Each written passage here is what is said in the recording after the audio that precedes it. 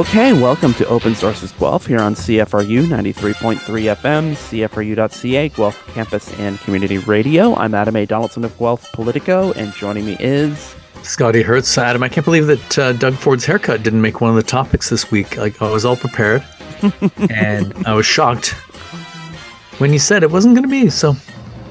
Because that got so much ink last week, I guess we don't really need to talk about it, do we? Well, it's a little late for that. That's so last week.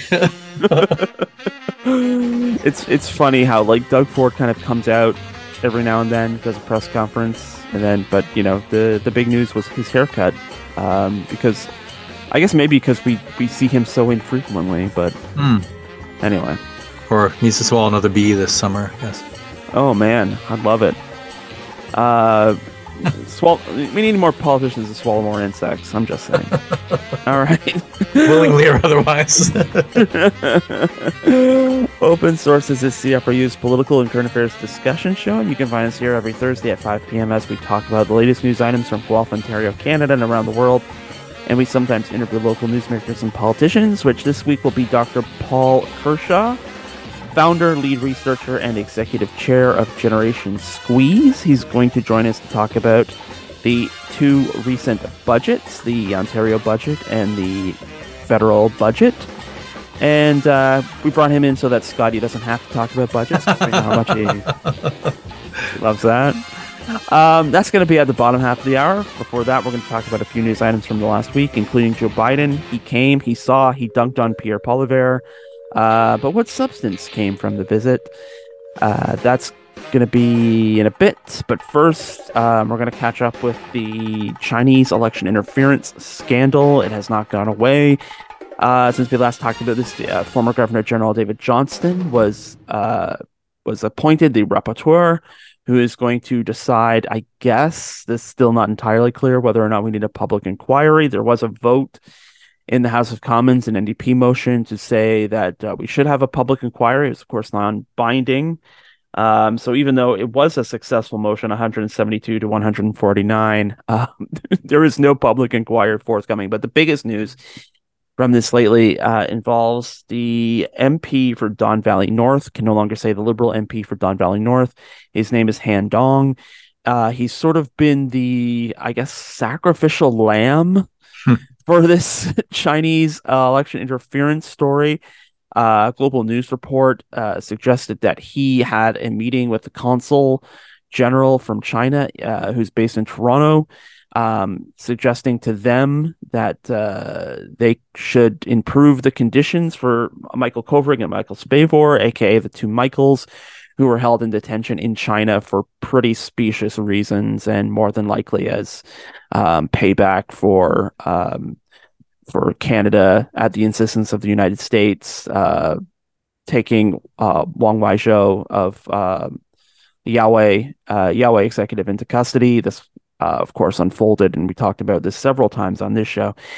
The accusation is that Dong said to the council, like I said, that the Michaels should be getting better treatment, and also that the Chinese government should not release the Michaels because it would give the Conservative Party a boost in the campaign. Of course, famously, the two Michaels were released from Chinese custody about a week after the last federal election in 2021. So, I mean, there's certainly a lot of circumstantial stuff around this.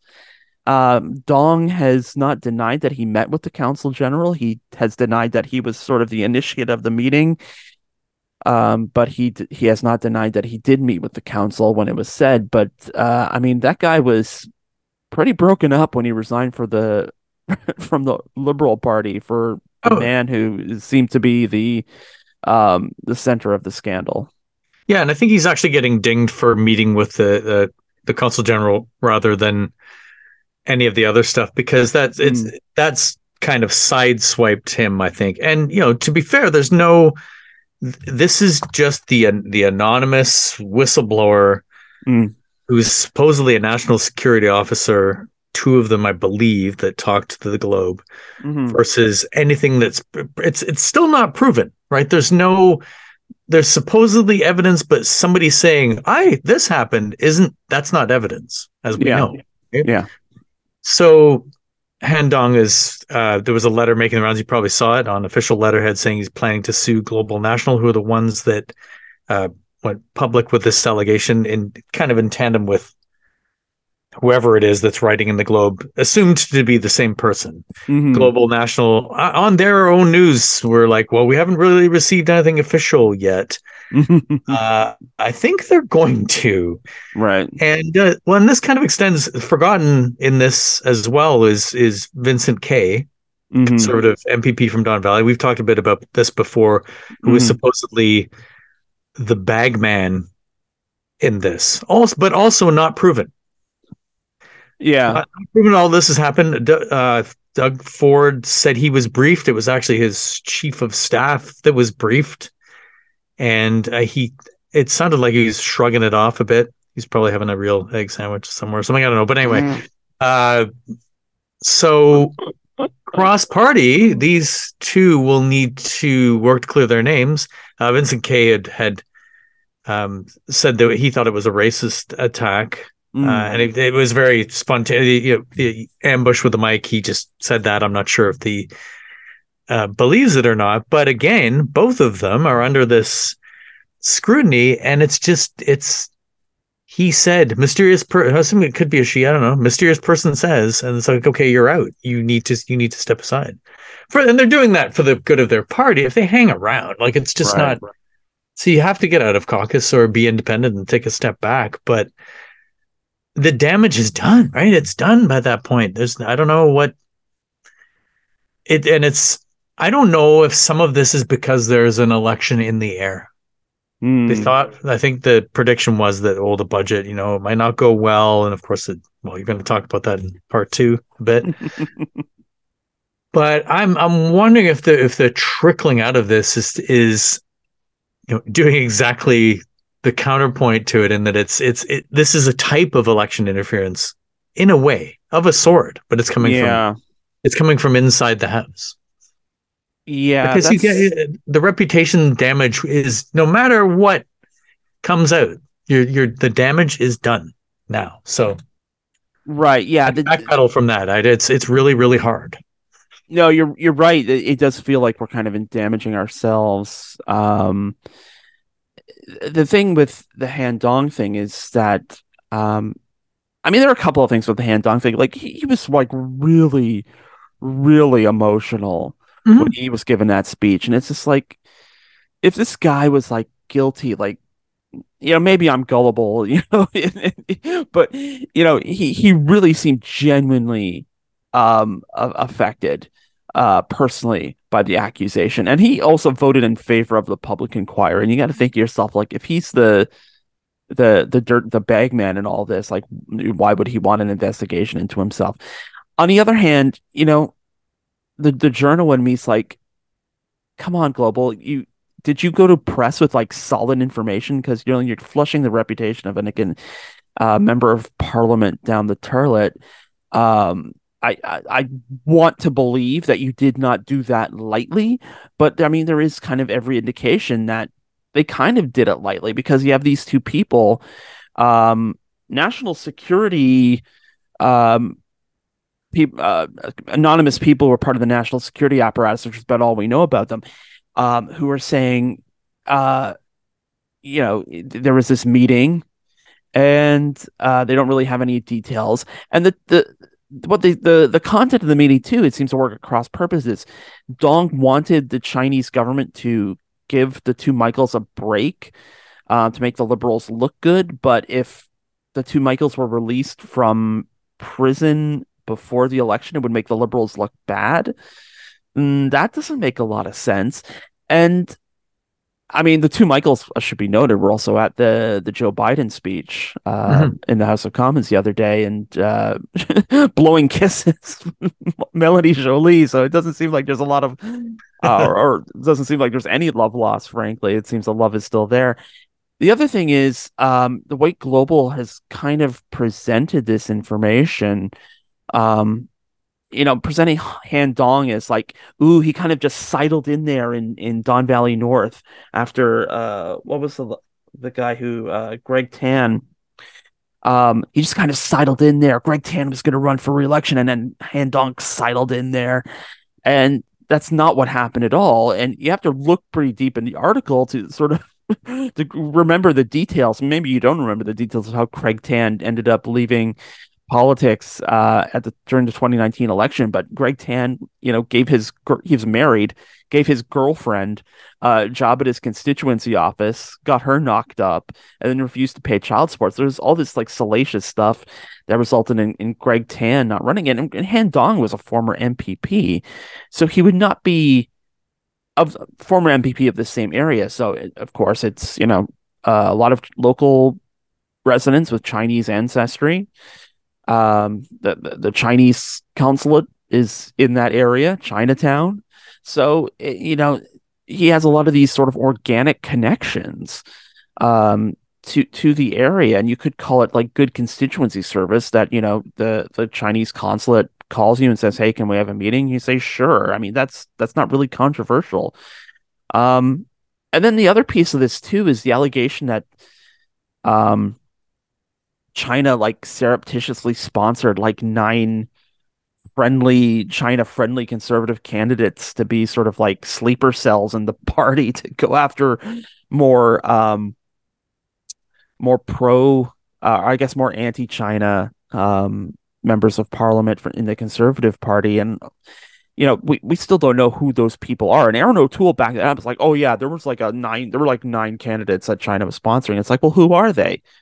um who were these people that China was selecting to be their disruptors in the Conservative Party? So far, I mean, we have two names, Han Dong and Vincent K.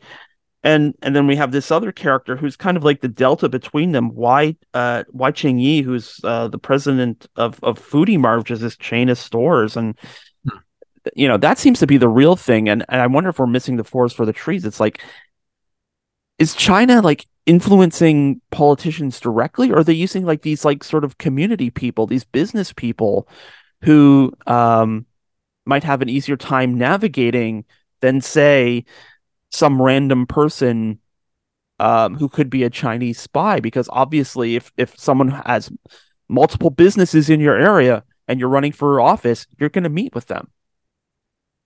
Oh, absolutely. And I mean, this is why it smacks of a whisper campaign, among other things, and it's effectively misinformation. Mm-hmm. I would think that Global's lawyers and Globe and Mail would have had to pick this over, especially with the front page on the Globe Mm-hmm. Mail. Mm-hmm. You couldn't print that without somebody from legal looking at it. One would As hope. you see in every single movie about the press, it's like, oh, send it to legal, or we're not going to run it. There's truth to that, Mm-hmm. because the repercussions are huge if it's wrong. Mm-hmm. But I don't know if you read the letter in the Globe, Adam, but it was like the tone was, I don't believe that foreign interference dictated how the election turned out. And what was the other bit? Was like, I also don't think this is directly a China issue. Mm-hmm. It's like, okay, so all of these things that they are focusing on, you're saying that isn't necessarily the issue. Mm-hmm. Or are they trying to say broader foreign interference is a problem? If that's the case, then why are you narrowing it down to these specifics rather than going for somebody from behind the scenes giving a blanket statement saying, oh man, there's interference everywhere, which is, I mean, governments of a certain size all interfere. Mm-hmm. The US are champions at it. Mm-hmm. There's talk of Russia interfering in the US election, right? They do it. Mm-hmm. That's not a secret. But when they start naming names, you need to have that right. And yeah, and there's the other blanks. There's some, I can't remember, I may have even been Global, had the flow chart with the people you mentioned, but then there was these blanks. They just had, it's like when you don't have an ID picture, right? They just puts up that head. Mm-hmm. It's like, are you waiting? Is this going to trickle out? Is it out? Does somebody know? at the top, or where is this going? Are they hold? This is where I'm thinking that they're holding on until there's a snap election. Okay, here they are. This is who they are. Surprise moment. It's not even October surprise. Whenever the hell the election's going to be, if it isn't fixed date, if the government falls, which is possible because it's still a minority. That's my suspicion. Let's just knock a couple of them off, and then we'll wait, and then we'll drop the whole load and see what happens. I mean, I suppose it's possible. At the same time, that's me going full on conspiracy, but which doesn't happen often. But that's why this, rather than reveal the whole thing, why is it trickling out? I mean, and it could also be a thing where they got just enough information to make it publishable, and it could be a thing where they're trying to shake more loose, and there could be more to come. But I mean, it also seems, I don't necessarily blame Dong for suing Global, because it seems like since last November, Global's been kind of like building a case against him exclusively. So he may feel definitely persecuted, but yeah, I mean, part of this is that it's too political. And I think we said this before when we covered this. We should be concerned about Chinese political interference. We should be concerned about all kinds of political interference, including from people in our own country interfering in elections, which has actually happened. But there's, as we know well, as we know, exclusive to the show at one point. Yeah. But no, it's being wrapped up though in this like anti-China hysteria, this anti-Chinese communist government hysteria, and it makes it really. I mean, it's like the whole kind of COVID origins thing. It's, you don't want to indulge in these conspiracy theories about stuff being released from labs, because that's little old ladies who immigrated to China when they were 15 years old and have lived in this country for 6 decades can sometimes end up getting beaten up because of racism around that stuff too. And I wish that we could stop, take a breath. We'll talk about Pierre Poilievre in a minute, but I wish he could just stop. Like, we need to, if he would just keep his comment to, we should have a public inquiry. We need to get to the bottom of this, and instead of like turning into an attack, because this is something that affects everyone, every political party. A PC MPP has been taken down by this. A Liberal MP has been taken down by this. We don't know who might be next, and can we just keep politics out of this? It's the election. It affects everyone. So this isn't a party thing. It's an everyone thing. So can we keep politics out of this, and, maybe get some answers before we start condemning? And that goes straight for, how about how about innocent until proven guilty? I almost got that backwards, which was really unfortunate, but anyway. More to come. So a lot of this stuff took a back seat at the end of last week when Joe Biden came to town. Smiling Joe Biden. He got a couple of good shots off the Maple Leafs. Also got a couple of good shots on Pierre Poilievre. What was your favorite Pierre Poilievre moment from last week during the Joe Biden visit? Was it when he introduces himself as the leader of His Majesty's loyal opposition? Or was it when he said that he didn't get an invitation to the dinner, and it turned out it was sent to an email account that he supposedly doesn't check, even though it's his official Parliament email account? They didn't send it to his Gmail, so he didn't get it. Gmail account. So secure, just waiting for interference to happen. Yeah. I think I knew that the visit was going to go to this place, and it was way too much coverage of the faux pas, real or perceived, like Elizabeth May's chocolate bar. And that was cute. I thought that was cute. It was, that wasn't bad. It's just that is where the focus went, and it's so much to do with the very Canadian thing to be happy when America is paying attention to us, especially the top dog. Top dog comes to town. It's like, drop everything. Even the Conservatives, probably a little starstruck. Poilievre feels like he's still in like the high school shadow parliament when he talks. You got this guy with 50 years worth of experience coming at you. Like, just don't even try to be smart with this guy. Just say, "Hey Joe, how's it going? or sheer slow clap. Like it just these are just That was beautiful. That was and beautiful. it's too bad I went to this place, but at the same time, it shows that I would call it an aptitude. If anybody's yesterday's man, it's Andrew Scheer. He's a failure, right? And yet he's doing this mocking thing, like he's back. It's so high school. It's Okay. almost public school. Anyway, Okay. Best candid then from the visit, was it Andrew Scheer doing the slow clap, or was it Xavier Trudeau observing proper Canadian etiquette and not wearing shoes inside? oh, I missed that one. Oh, you didn't see that I missed that picture? one. I mean, I go with Scheer. Tommy, the kid that's like 7 feet tall now, or I don't know. It doesn't Oh, matter. he's tall. He's very tall. Yeah, no, for He's a tall sure. kid. He's a tall Okay, so kid. now we got all that out of the way. Let's go slightly more serious, right? Because they did Yeah, talk about some serious stuff.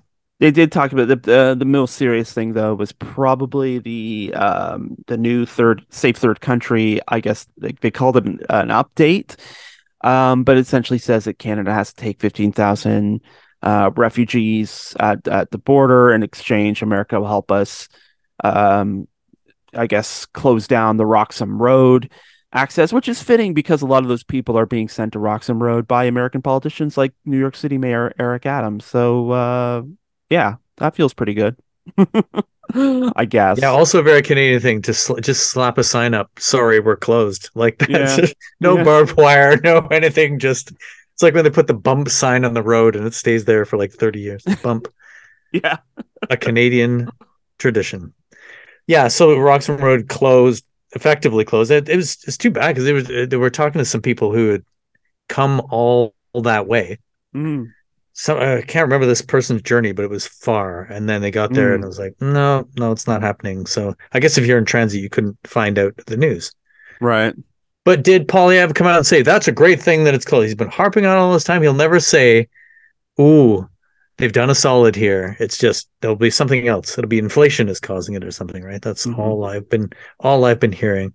Yeah. So Roxham Road show. What else would a lot about the Upgrades to NORAD too was a big one. upgrades to NORAD, head economic stuff like the clean energy plans and coming up with it with a more integration there, Mhm. high tech electric vehicles, and specifically natural resources. And I think that's probably the biggest economic thing to come out of this anyway. Hmm. Trying to improve that relationship, and Canada's wanting a piece of the pie more than just the being the what's the classic the hewers of wood, rather Mm-hmm. than just being here, take our ring of fire and take all of this stuff. There has to Hmm. be some jobs in there somewhere. They're not heavy in the details, right? I'm sure it's somewhere, but it's not ironed out. It's like, well, we talked. It was only a 24-hour visit. Like, Yeah. what the hell are they going to talk about? And I think the only solid thing to come out of it maybe was the Roxham Road decision. That was, but it was pre-inked like that. That didn't just Yeah. happen on the weekend. That was That's so been the that's been rest. like a year in the works. Like the Yeah. CBC had a pretty good explainer, like how all of a sudden did they have like an agreement on Roxham Road, and we were told like, oh, it's going to take years to sort this out, and then voila, Joe Biden comes to town, we have an agreement, and it turns out they've been working on it the last year.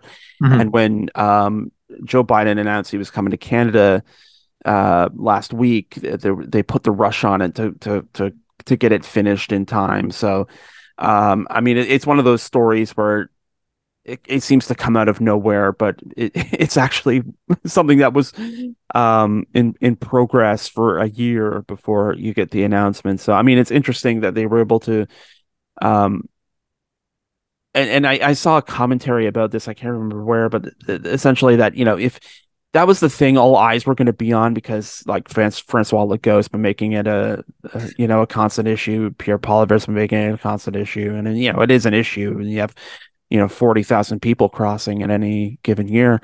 But that was kind of like the one thing people had all eyes on. It's like, is there going to be progress on this one thing? And if there is progress, you could say, well, the trip's successful. Well, there was progress, so the trip's successful. So, whatever other like faux pas or piece by chocolate or cookie shops that he didn't show up at it, it's Obama it, cookie. I mean, it all, it's all kind of this, sauce for the goose, because we did get the one thing at least. And, and Mm.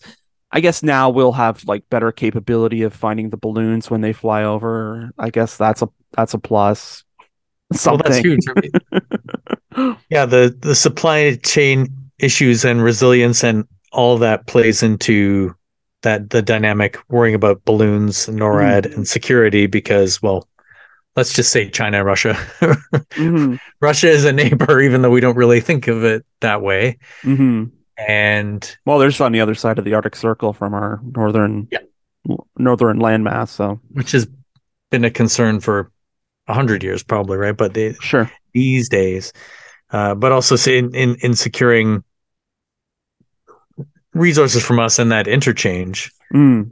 it won't sideline China, but this I think it's at the point where it needs to take full advantage of the let's just say locally sourced materials because the way the tone has been in the past couple of years, but 2023 in particular, at any time Mm-hmm. things could come crashing down, right? So Mm-hmm.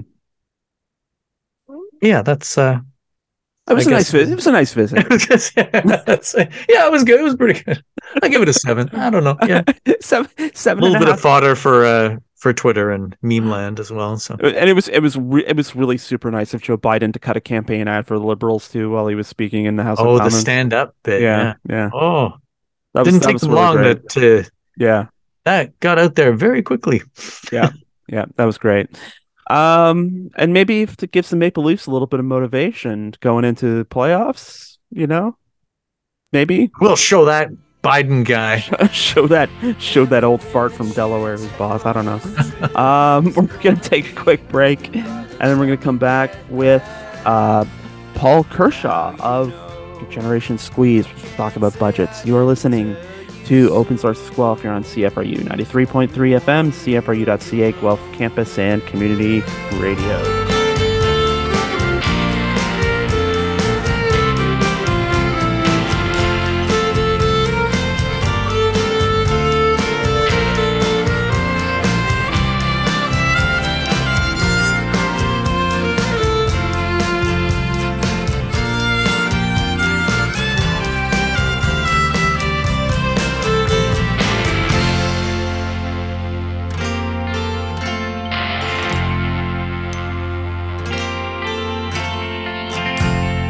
I used to say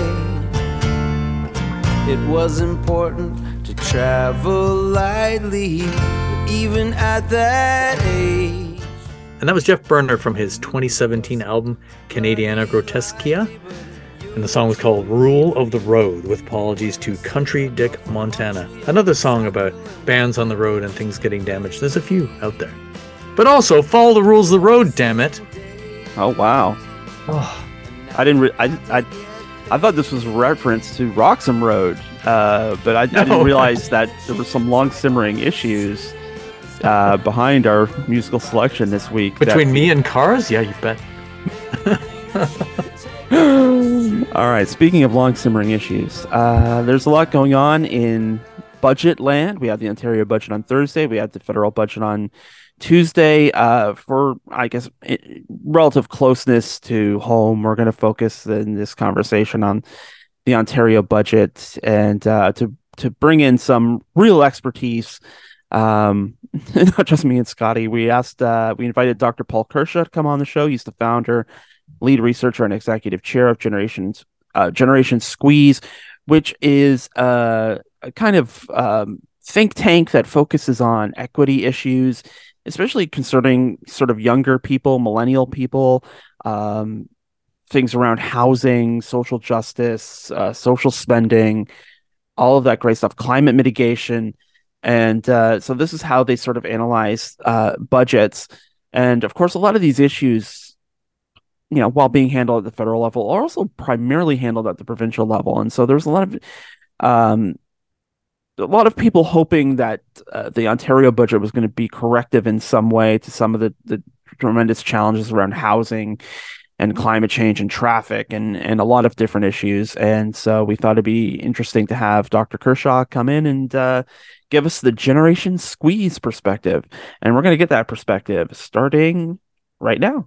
Okay, Paul Kershaw, thank you so much for hopping on with me today. My pleasure. Thanks for the invitation.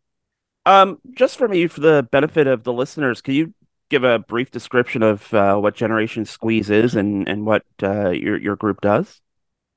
Yes, Generation Squeeze is a think and change tank. So in one hand, we, provide a lot of information about public policy change that would be really beneficial. On the other hand, we don't want to just give information. We want to make the world a better place. We want to change government policy. So a think and change tank. And in particular, we champion generational fairness as a way to promote well-being for all generations. We are really keen on protecting what Canadians tend to hold sacred, like a healthy childhood, a healthy home, a healthy planet, so that we can all leave a proud legacy. And that really requires us to focus on, are we planning for all ages? Mm-hmm. So having said that, how do you approach these budget deliberations? A lot of people look for things like what groups are being helped. When do we get to a balanced budget if we're not at a balanced budget? What are the things you look for when it's budget time? We look at the same sorts of things. We look at who's benefiting and, when are we coming to balanced budgets and so on, because that really matters from the standpoint of generational fairness. So if we're bringing in this lens at age, and that will at a provincial level and often require us to focus on healthcare. And so I think healthcare is actually a primary story in the Ontario budget this year, as it is in so many years. If people are looking at the details of the budget, by 2025, Ontario is going to be spending $88 billion a year on medical care. Is that a lot? Is that a little? Well, that's more than all the money that Ontario will spend on childcare, education, every social service, and housing combined. Mm-hmm. And indeed, medical care is going to grow from 75 billion to 88 billion between last year and 2025. So that's a $13 billion increase. And that $13 billion increase is as much as the entire budget for post-secondary. Right. So if you want to understand what Ontario governments really care about, it is most definitely medical care, and medical care wins at the cabinet table or bullies at the cabinet table compared to all the other issues going on. And so we really pay a lot of attention to that because that's a good news story and it's a worrisome story for a range of reasons. If you want to explore that, I'm happy to go into it. If that you don't care about that, let's move on. No, I do want to care about that because I did note that on Generation Squeeze's website, there's a cute little infograph with healthcare as the elephant, and then little mammals like mice and things as all these other areas like post-secondary education, childcare, K-12 education. I guess for people who may think, well, if we're spending a lot on healthcare, that's good. I think that's probably the prevailing thought on people. If we're putting that much money into healthcare, is not a good thing. Why are you suggesting that maybe that's a bit out of whack? Well, it's certainly the case that Ontarians right now are struggling with long wait times and not enough access to doctors. So you can understand why there's a desire for our provincial government to inject some new funds into the medical system. But what Ontario's budget, and I guess to some degree what you're suggesting a lot of the general public are overlooking, is that medical care doesn't really drive what makes us healthy. Right. At most, it counts for a quarter of what makes us healthy. And medical care was never supposed to go it alone. It's meant to be part of a wider system of supports that bring people the things they need for good health, like decent earnings, good homes, childcare, and a sustainable planet. And I like to think of it in terms of fire prevention. Like, we are all happy when the fire department shows up at our home because it's caught on flame, and they provide their heroic services, saving us, maybe helping us out of our window as before the home burns down. But despite our appreciation of that heroism, we all are really clear that, preventing fires is going to be way less deadly, way less damaging, and way less costly for everybody. Right. And so it is with the healthcare system. If we wait to invest until people are ill, that's like showing up with hoses once the fire is already ablaze. And we want a Generation Squeeze to prevent fires before the sparks get out of hand. And that means that our clinics and that means that our hospitals have to be the last stops in our health system. The first stops for good health are found in our neighborhoods, our jobs, our childcare, our schools. And that was something I think the pandemic made really, really clear. And so at Gen Squeeze, we want to be in the business of slowing the flow of sickness into our hospitals and our clinics. And I think that the Ontario budget misses that opportunity. Mm-hmm. I guess then how do you write that? Because I think a lot of governments are confronting us on a whole host of issues, right? I think about things like policing, which is another one of these examples of how, things get funded on the back end of the cycle where we could be throwing investments at the front end and thus, maybe not have to have as much money in policing if we have more money in mental health and themes. Yeah. And it seems like we can't for whatever. I mean, there are a myriad of issues, and one of them too is, we have to sort of make that transition while also dealing with the fact we've let something get to the crisis point. Fair enough. So it was the case, say, in 1976. That was a decade after we'd started our medical care experiment in Canada. And it's a good experiment. But back in the day, you would have had Ontario's government consistently spending more on social and education services than it did on medicine. Mm-hmm. If you flash forward to today, I've just showcased for you, it now consistently spends less on social and education issues by comparison with medicine. So we have failed to invest in promoting well-being early on in people's lives. And so it's not surprising that people are more likely to fall sick and have a range of needs that come to be attended to in our hospitals. So you're right. We're going to now need to invest in our firefighters in the hospital, aka doctors, nurses, other medical care professionals. We need to recognize that they're at risk of burning out right now because they have too long a queue of people needing their care. But let's also be clear that in order to address the number of people who need their care, you don't just give us more firefighters. You'd ultimately like to get fewer people in that queue. And that means we need to start ramping up our investments on the social and educational side of the equation, on what we call the social determinants of health, or I might add, like the social determinants of crime. And if we start to invest in the well-being early on and optimize those conditions, then we can reduce the risks that nurses and doctors and other medical professionals burn out, because they want to be able to prescribe housing. They want to be able to prescribe poverty reduction and childcare and reconciliation. And in many cases, they simply are not in a position to do that. We need our governments to do that at a higher level. I guess what's the delta? Like, what's the missing factor then? What we're talking about, I've been talking about it with people like you for years, and doctors talk about it, social workers talk about it. It just seems like the last pole to vault is the government. And I guess from your vantage point and your advocacy work, I guess, how do we convince our governments to make those sorts of investments? Is there an answer? I typically think we get the policy that we are asking for in many respects. So I think Ontarians, I think Canadians generally, we need to create political cover for our politicians to bravely respond to the data that health doesn't start with medical care. Mm-hmm. And as a result, we are going to need to say, hey, politicians, we're going to vote for you the more that you govern in accordance to the age-old wisdom. An ounce of prevention is worth a pound of cure. Right. But this is hard in Canada because we struggle to define who we are as a nation. We'll often say we're not our American neighbors to the south. And how do I know that? Because we have publicly funded medical care. And so that creates this cultural instinct in Canada that we're good and just and better than our neighbors to the south. When we do more money for that, even though the evidence doesn't suggest that's where more money ought to go if we want to invest in people's well-being. Right. We kind of take advantage of where we are and how we compare to Americans more often than looking at how we can do better here. Yes. I want to talk about housing a bit because obviously that's a big concern in a lot of places in Ontario. One of the things you called for in Generation Squeezes, I guess it was a list of recommendations for the budget, was freezing housing prices. You can correct me if I'm wrong, but freezing housing prices where they are to let people catch up. And this is another one of those things that I think is triggering for people, like government messing around in free market, free market economics. And I guess is within just to generally start this up, is it within government's power to sort of muck in the real estate market and like freeze prices and on the open market? Yeah, so freeze prices isn't a verb that I would have used to describe what we're suggesting. I think we ask all politicians, provincial, federal, and at the municipal level, what's your goal for housing? What do you want from the housing system right now? What do you want to have happen to home prices? Is it your aspiration that home prices continue to rise? Okay, if it is, that means you really think housing is primarily an investment vehicle. Mm-hmm. Is it your aspiration that home prices, at the very least, they stall? And let earnings have a chance to catch up over many, many years? That would be more in line with the idea that you're prioritizing housing being for homes first and investment second. Right. And so what we're asking for is for clarity.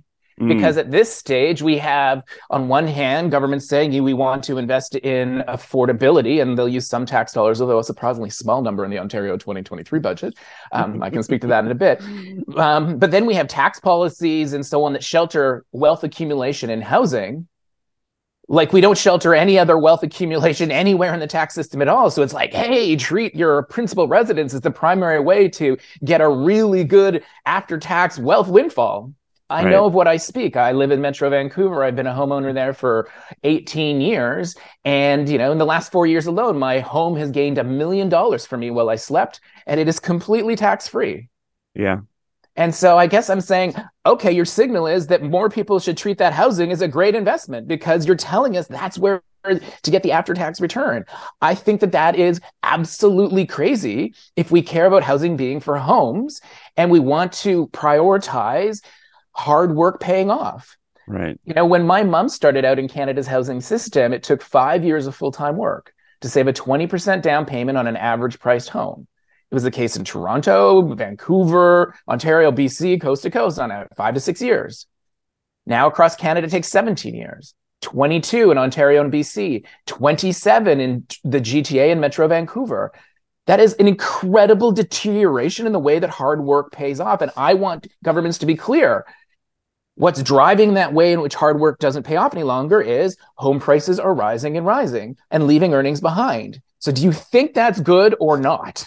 Right. And if you don't think it's good, then let's use every policy tool at our disposal to actually just say, we don't want home prices to rise any longer. We're going to grow our economy. We're going to promote thriving economically somewhere outside of real estate, and especially the part of real estate which is driving up the value of existing homes. That doesn't strike me as a great way to produce a productive economy where earnings rise. What it creates, as we've seen in Canada now for years, especially Ontario and BC, is it creates unaffordability for those who have come to the housing market more recently, young people, newcomers of any age, and a tremendous amount of wealth windfalls for people like me and those especially older than me who've been a homeowner for decades. How much of it is supply? Because we hear that a lot. Sure, supply absolutely matters, but don't let anyone tell you that supply is the entire panacea. I mean, let's look at what's actually cooled down home prices in 2022 and into 2023. It's the first year under Ford's government that you've actually not seen that big a rise. Well, it still did creep up in 2022 on average prices over the year. And the answer to why it stalled, is we had a number of interest rate increases. So monetary policy really matters. And on this front, actually, one of the key things that we were asking the Ontario government to do is it's not going to cost it anything. Call on Statistics Canada to get better at measuring housing inflation.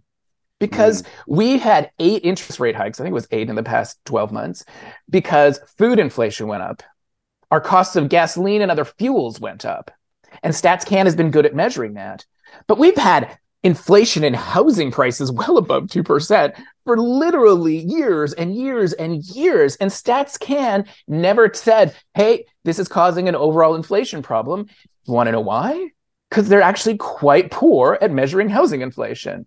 It may surprise your listeners that they don't actually track what's happening to average home prices.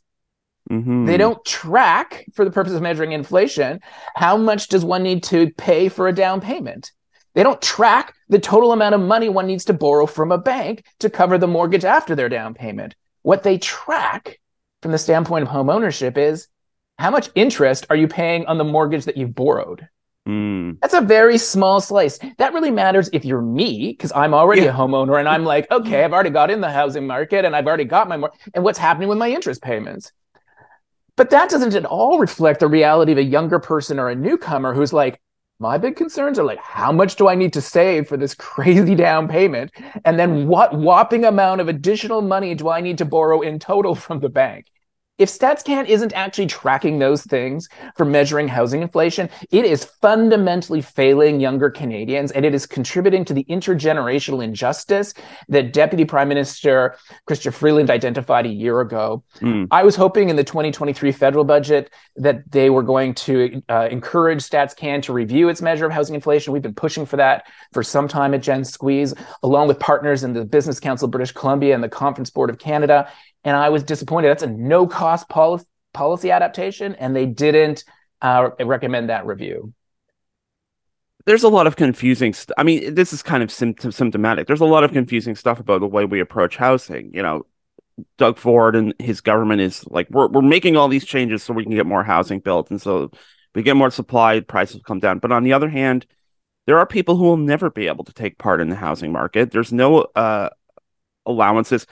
Even something simple, and this was pointed out at my own city council here in Guelph, something that the province of Ontario could do is, make funds available to remediate brownfields. There are pieces of land here in Guelph, I'm sure all over Ontario, that are just contaminated.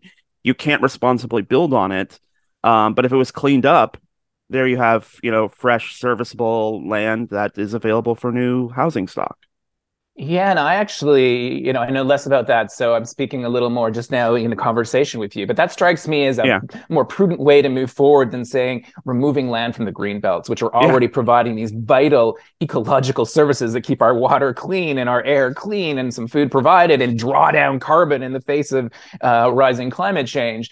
That's such a precious commodity that we can't sort of neglect our climate crisis while we're trying to solve our wallet problems with regards to housing. Right. And so, I think the focus on, the brownfield, is that what you described it as?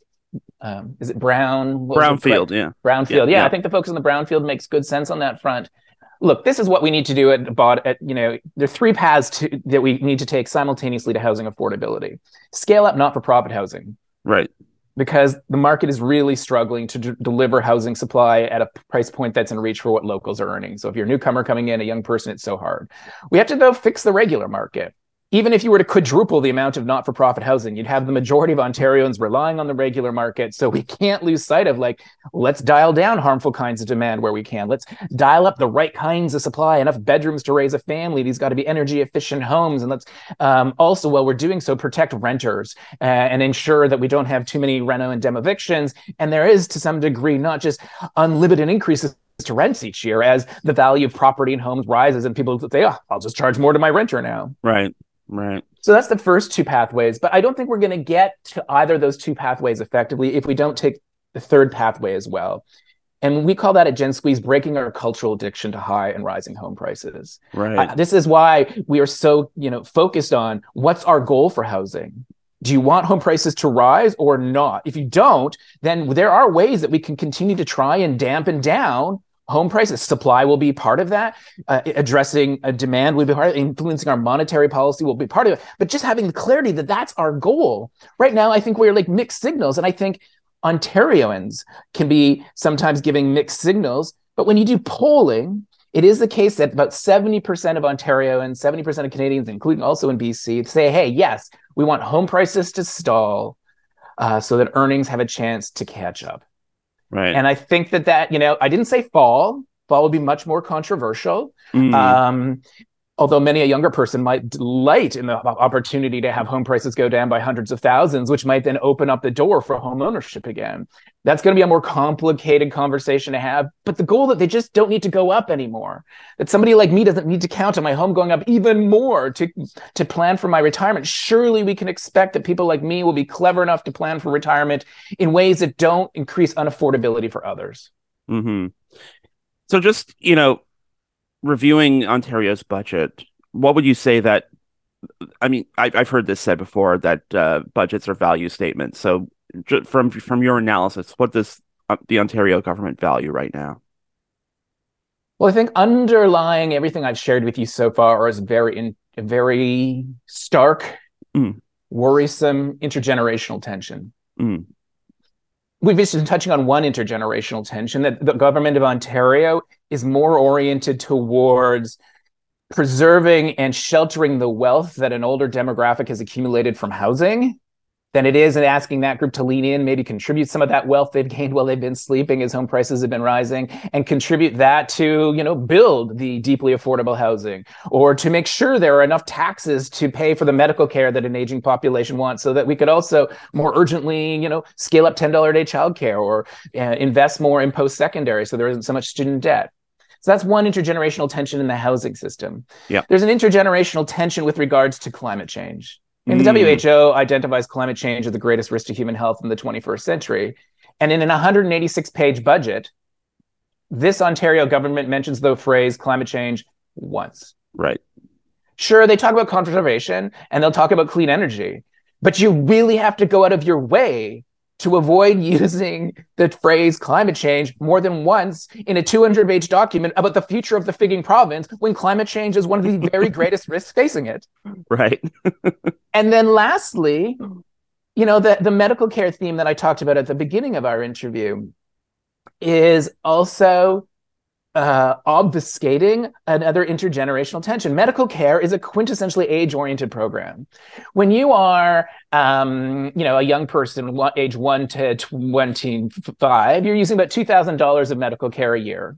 Mm-hmm. By the time you're in your mid-30s, it's gone up to about $3,000. Mm-hmm. Then when people reach their, 65, it's double. It's like $7,500 a person. When you're in your 80s, it's $25,000, and in your 90s, over 30. Mm-hmm. So when our provincial governments are increasing medical care spending more than anything else, this is absolutely then increasing spending on an older demographic. Right. Faster than anything else. So as we break down the numbers in the 2023 Ontario budget, I can show you that for every resident over 65, Ontario's Ford government added $2,500 of new spending per year. For every citizen under the age of 45, they did $1,200. So more than twice as much for an older demographic. Now, let's be clear. That's my mom. Well, my mom lives in BC, but that's many people's moms. Right. That's many people's moms, their grandparents, and so on. And we love those people. And so we want them to have a healthy, financially secure retirement.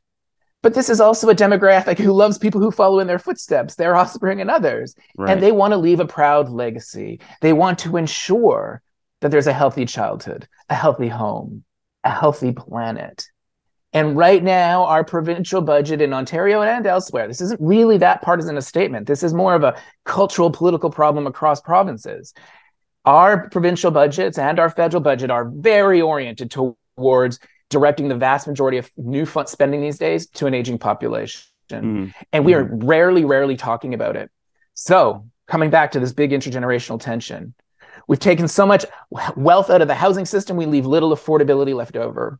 We've taken so much of the atmosphere's scarce capacity to absorb carbon, we leave extreme weather as our legacy. We use so much of the tax dollars to invest later in our life course that we're running deficits and have little left over to invest in a younger demographic. Each of those issues, deficits, underinvestment in younger people, housing unaffordability, climate change, they are all symptoms of an underlying disease. And the underlying disease is a dysfunctional generational system. Listening to you talk there, it makes me think when it comes to budgets, there's more than one definition of a balanced budget. Oh, that's such a lovely phrase. I might take that. I'm sorry. That was really good messaging. Yes. I get one right occasionally. That's good. Adam, come to our comms team. What does it pay? I'm just kidding. I love what I do. But Paul Kershaw, thank you so much for your time today and your insights. I know I enjoy the briefs from Generation Squeeze, so keep doing what you're doing. It's appreciated. I really appreciate that. Yeah, and I welcome more people to come to Gen Squeeze. We're not just a think tank, think and change tank, like I said at the outset, in our ability to change policy, win incremental policy victories, including something like $10 a day childcare. We are a key factor in that. I think people think, how that's saving, literally thousands and thousands of dollars for families with kids now.